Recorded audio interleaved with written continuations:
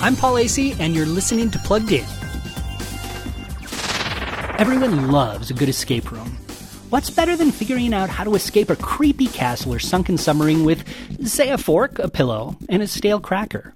Now, thanks to Escape Academy, any room can become an escape room. In the game, you've been accepted into a secret school where each test is an escape room.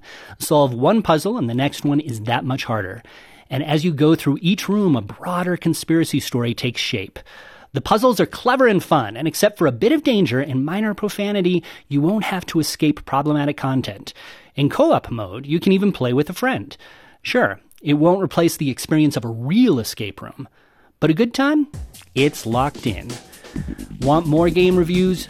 If you go to pluggedin.com/radio, you can't escape them. I'm Paul Asay for Focus on the Family's Plugged In.